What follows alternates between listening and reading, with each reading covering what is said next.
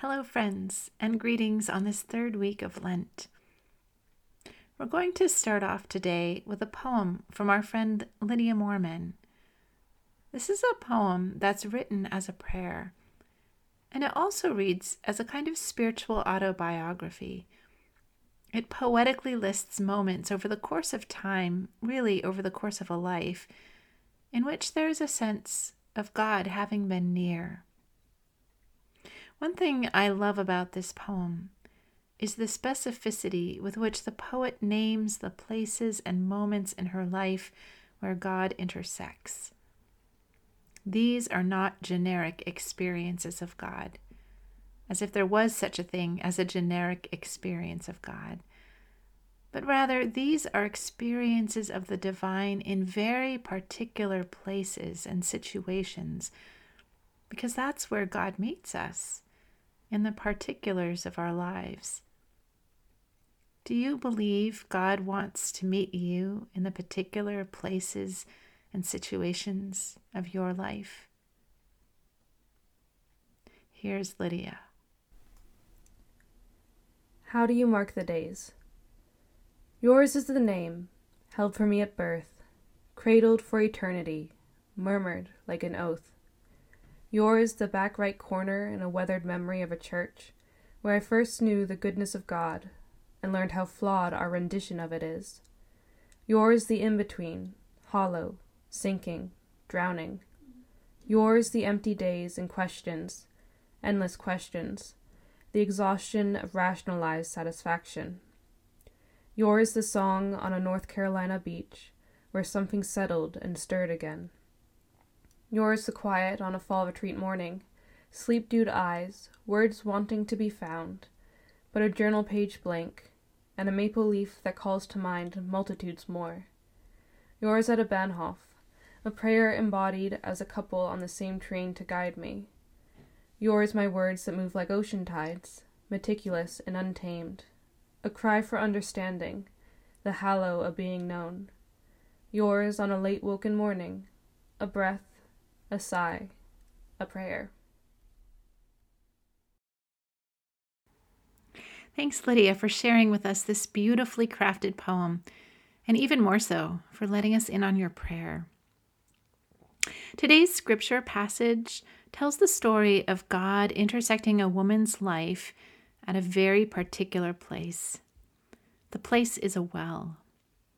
It's a well on the outskirts of a town called Sychar in the region of Israel called Samaria. This was an unlikely place for Jesus to be, since Jews did not mix with Samaritans. In fact, historically, Jews very much looked down on Samaritans.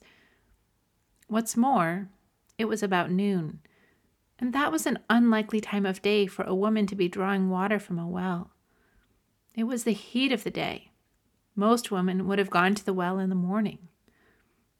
We read later that the woman in this story had had a number of husbands and was now living with a man who wasn't her husband.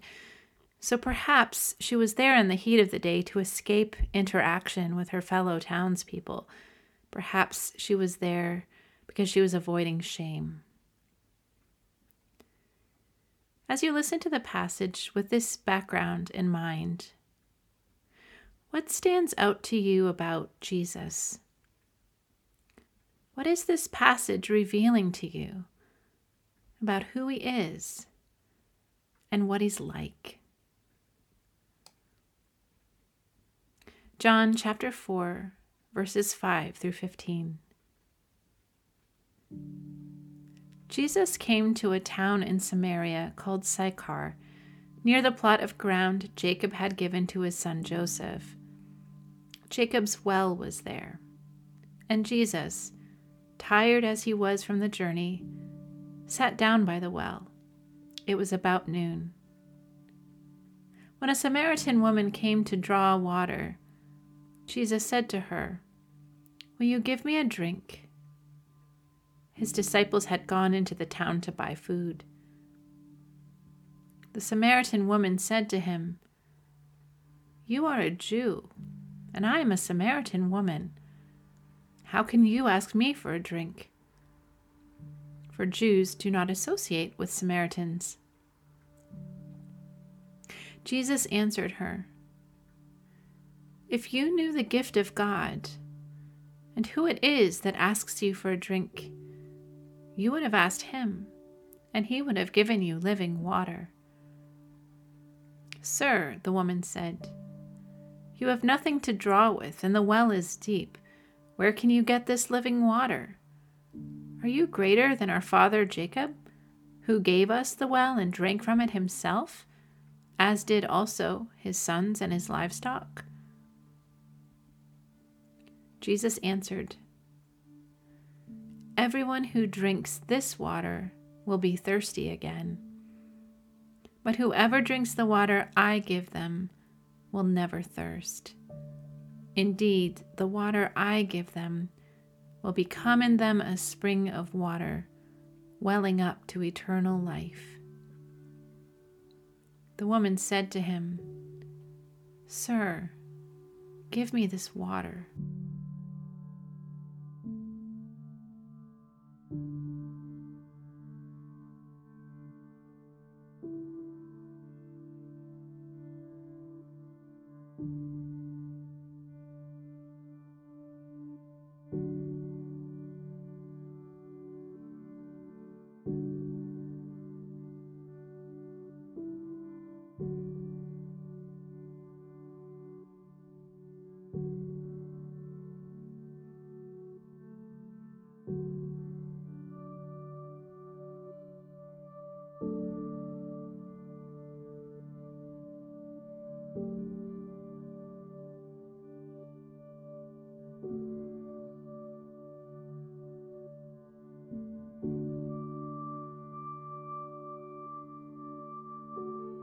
One of the things that stands out to me about Jesus in this passage is the fact that he asks for something.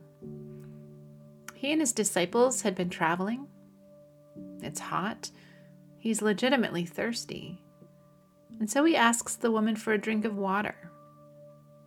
How ironic that the one from whom eternal life flows would ask for a drink of water. Something extraordinarily beautiful happens when Jesus makes this request, even before conversation develops. You see, Jesus' question, his ask, dignifies the woman. It dignifies this woman who, very well otherwise, has lost her dignity. It acknowledges her as someone who has something to give. Strange as it sounds, Jesus has actually found a creative way to love her, and it's by asking her for help.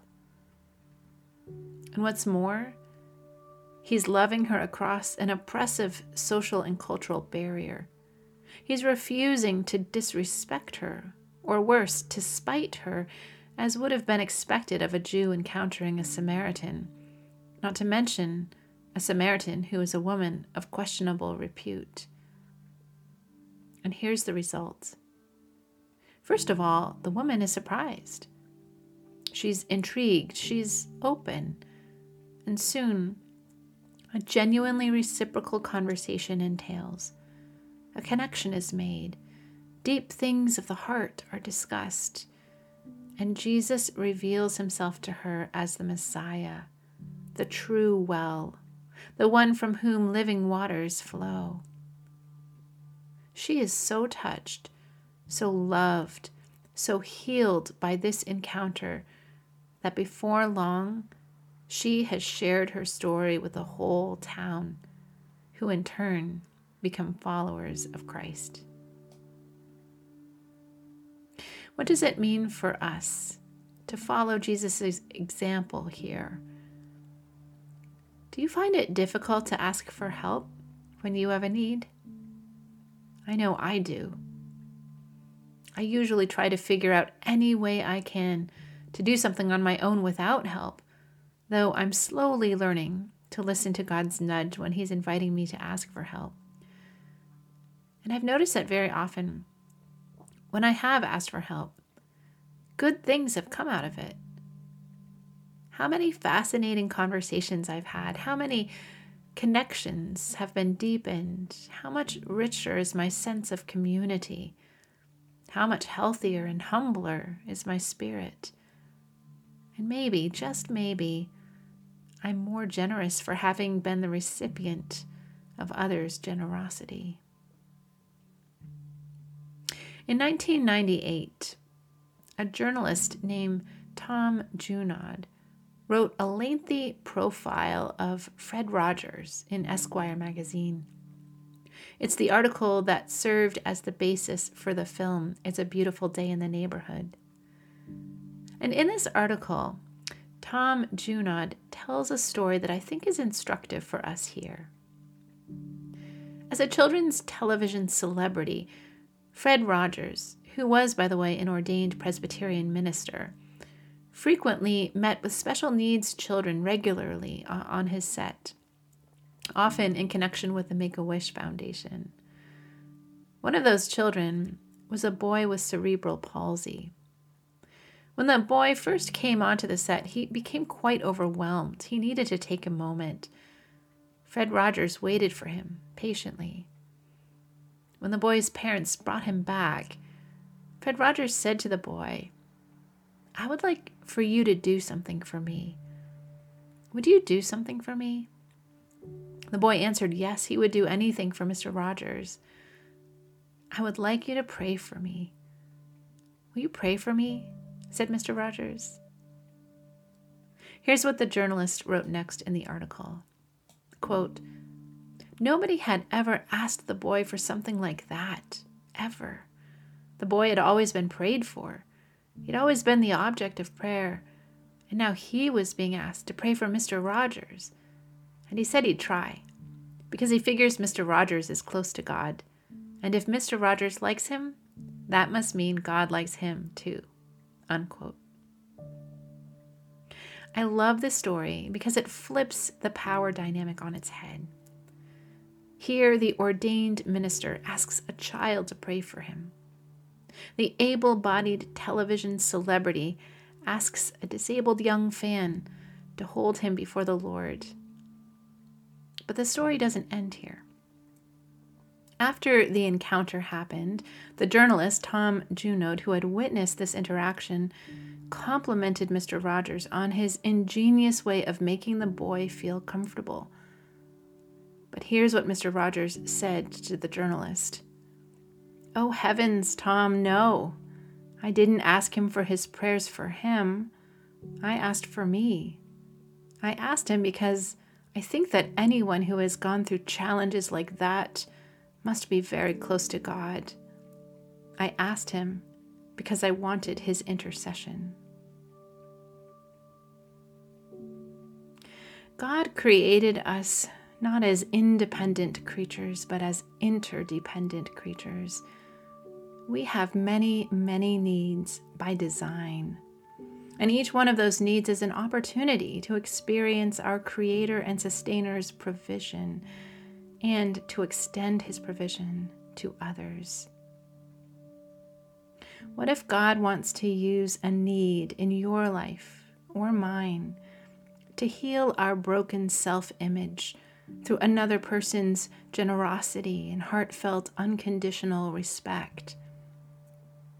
What if God wants to use us to help take down oppressive social structures by our willingness to reach across cultural barriers to meet a need of someone who is different from us?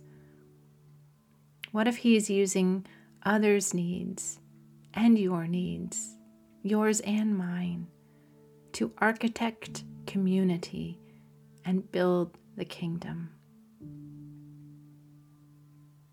As we close today, listen to the passage again. What is the invitation for you in this passage today? Is there someone God is prompting you to ask for practical help with something, like Jesus asked the woman at the well for water? Is there a social or cultural boundary He's inviting you to cross over in love, as Jesus did? Is there someone whom God might be putting on your heart who would happily pray for you if you simply ask? John chapter 4, verses 5 through 15. Jesus came to a town in Samaria called Sychar, near the plot of ground Jacob had given to his son Joseph. Jacob's well was there, and Jesus, tired as he was from the journey, sat down by the well. It was about noon. When a Samaritan woman came to draw water, Jesus said to her, "Will you give me a drink?" His disciples had gone into the town to buy food. The Samaritan woman said to him, "You are a Jew and I am a Samaritan woman. How can you ask me for a drink?" For Jews do not associate with Samaritans. Jesus answered her, "If you knew the gift of God and who it is that asks you for a drink, you would have asked him, and he would have given you living water." "Sir," the woman said, "you have nothing to draw with, and the well is deep. Where can you get this living water? Are you greater than our father Jacob, who gave us the well and drank from it himself, as did also his sons and his livestock?" Jesus answered, "Everyone who drinks this water will be thirsty again. But whoever drinks the water I give them will never thirst. Indeed, the water I give them will become in them a spring of water welling up to eternal life." The woman said to him, "Sir, give me this water